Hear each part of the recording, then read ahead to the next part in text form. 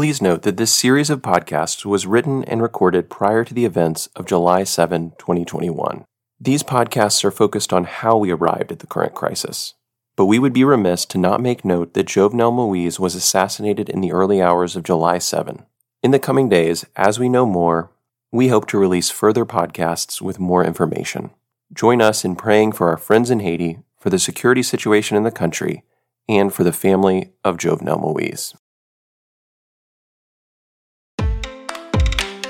My name is Dr. Tram Jones, and since 2019, my wife and I have been living in Haiti.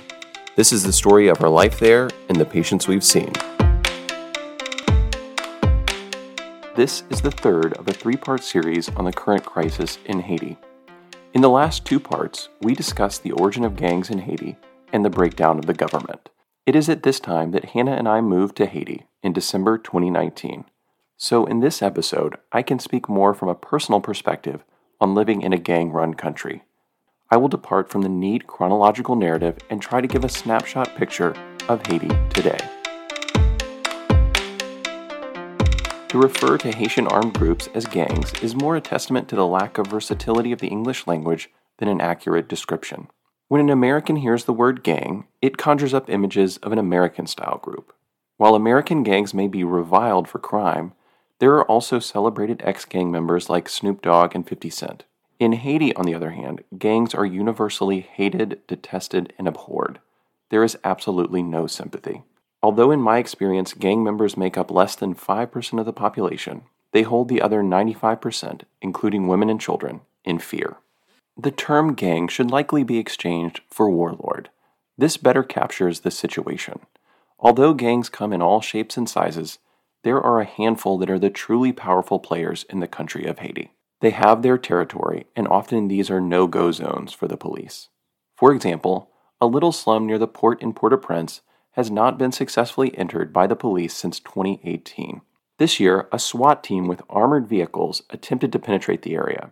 Their tanks were burned by the gangs, the police officers were killed, and their bodies mutilated. What makes this vile story even more surprising is the fact that this particular slum is a little less than a mile from the Haitian National Palace and seat of the government. Or let's take another example. When you picture Haiti, it is in the shape of the reverse letter C. Port-au-Prince is in the middle of that C. To get anywhere in the south part of the country, that bottom part of the C from Port-au-Prince, you are required to pass through a narrow little zone along the coast. Everywhere around is unpassable mountains. This little pass is called Matisson. I think of it a little like Thermopylae if you remember the movie 300. Unfortunately, gangs have now taken complete control of this zone. Banks have been looted. As this is the primary unloading zone for fuel oil, there is no gas or diesel in the city of Port-au-Prince. The gangs have conveniently posted toll rates for cars and trucks that want to pass through the area. 18,000 internally displaced people have been forced from their homes and are living in relief zones in churches and gymnasiums. Again, this is 1.5 miles from the seat of the Haitian government. Every inch of Port-au-Prince is ruled by a gang of some form or another. The majority of businesses must pay protection money to their local gang. And our American mindset might say, we don't negotiate with terrorists. Why don't they just invest in security? You might think differently when you realize that these warlords outgun any Peaslee security guards you might have. A few weeks ago, the car dealerships, some of the wealthiest businesses in Haiti, refused to pay the gangs in their area. Gang members with automatic weapons poured into their businesses, set them on fire, and killed employees. There are gruesome pictures of gang soldiers dragging corpses off to burn them. Do these warlords have any organization, you might ask? Absolutely. In 2020, 9 of the most powerful gangs partnered together to form an organization they call the G9. Although the chutzpah of the name is funny, their actions are anything but. In the last few episodes, we introduced the primary characters of the current crisis, the Duvaliers, Aristide, Jovenel Moise. But you cannot talk about the current situation without talking about the head warlord for G9, a man who goes by the name Barbecue. If you read about the situation in Haiti in the international news, you will invariably come across mention of Barbecue. A former police officer, he was nebulously involved in a massacre while on the force several years ago. Once he was charged with this, he went underground, and the next time we heard from him, he was the head of a fearsome gang in the commercial district of Delma. After allying with several other gang heads and committing a gruesome massacre in a Port-au-Prince slum in 2018, he drew the attention of even other nations as an outlaw. And I think one of the grand questions in much of this is how much is the government involved? G9 is traditionally thought to be pro-government. Now you might think, what does that even mean? Well, it's unclear, and there are no official sources, obviously, to quote, so I will give you a few ideas from living there. Now, in many countries, when we say corruption in government, we think of the head of a cartel paying off a judge or an important person in the government.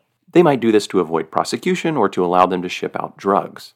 Haitian warlords, to the contrary, have no need to pay off government officials. Because gangs can assassinate and murder at will, most officials are forced to comply with demands. Payments work the other way around. Traditionally, gangs are paid off by the government to convince them not to cause disorder and chaos. So, for instance, if there was an important referendum, the government might pay off gangs to avoid violence in the run-up to the election. Further, the government might use gangs to settle scores with opposition forces. Now sit with that for a minute. The government actually has to pay off gangs to control them. And I sympathize with the powerless government in this. What choice do they really have? Perhaps the government is not actually paying Barbecue. I can't speak to this, but at the very least, they allow him to run free. Recently, Barbecue was shot in the chest in a fight with another gang member. Even myself, a foreigner living in another part of the country, knew within a couple hours in which hospital he was being treated. The whole population knew. It was all over message groups and social media. And yet, there was not even an attempt at an arrest. Kidnapping has become the growth sector in the Haitian economy. While in the past, powerful politicians and wealthy individuals funded gangs for their own protection, gangs are increasingly turning to kidnapping as a source of revenue. True statistics are unavailable for the country, but suffice it to say that I have many colleagues whose family members have been kidnapped. It is an efficient business. The target is taken and brought to one of the many no-go zones in the country, places where the government can do nothing to extract the hostage. Negotiations occur, families and churches gather what they can and settle on a price, and then the exchange occurs. While in 2020, coronavirus and political issues raged in Haiti, the average citizen could talk of nothing more than crime.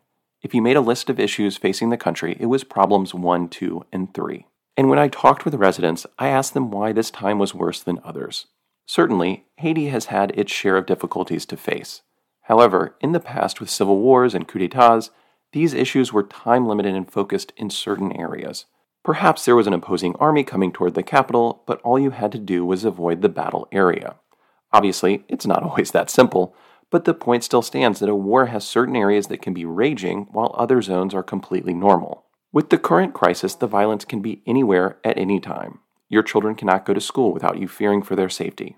You can be kidnapped on your way to the market. Nowhere is safe. While this podcast is not about us per se, I cannot help but inject my own feelings. Living in Haiti currently feels like living in a country with no government. Every trip on the road is scary. Traveling after dark is out of the question. And I must go back to the fact that 95% of Haitians are not these people.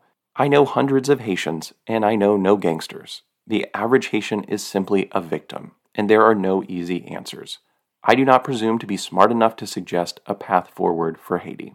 Almost all I can say is that there are 11 million people, minus perhaps 50,000 warlords, who are caught in the grinds of a situation they didn't ask for. And yet, Haitians are resilient people. You might think that Haitians are huddling in their homes, but they are not. They cannot. They continue to try to work despite the difficult realities. Dads walk their children to school to protect them. The L'Espoir-Timoun Clinic has not been closed for a single day in 2020 or 2021, no matter what has happened. All I can say is that I want to be on the side of Haitians in this fight, to ally with them in this time of suffering. Thank you for listening. Every Wednesday morning, we publish a new narrative from life here. We are simply telling stories as we've seen them in Haiti. But Haiti is a fascinating country with a rich history, and there are many Haitian voices that can tell the story of Haiti in all its facets, and we encourage you to seek them out. As we made this episode, some names may have been changed to protect confidentiality. If you enjoyed the show, tell your friends or give us a rating wherever you find your podcasts. To learn more about the work of Light from Light in Haiti, or to get involved, visit us on the web at lightfromlight.me. Thank you, and God bless.